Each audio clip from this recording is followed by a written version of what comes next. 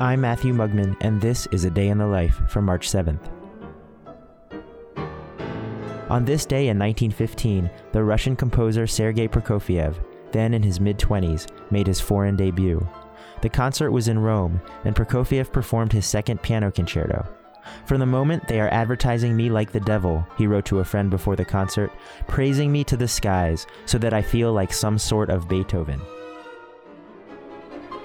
The concert was made possible by Sergei Diaghilev, the impresario best known for his dance company, the Ballet Russe, which had made music history in Paris just 2 years before, in 1913, with Igor Stravinsky's Rite of Spring. An attempt by Prokofiev to write a ballet for Diaghilev yielded what is today one of Prokofiev's most popular works, the Scythian Suite.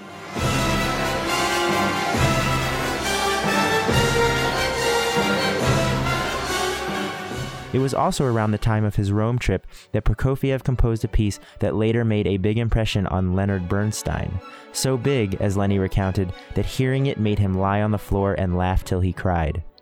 The piece was the Classical Symphony, a work that with 4 short movements like a Mozart symphony is only classical on the surface. If Beethoven had been around to hear it, its playfully unexpected melodies and harmonies might even have made him laugh. And the rest, as they say, is history.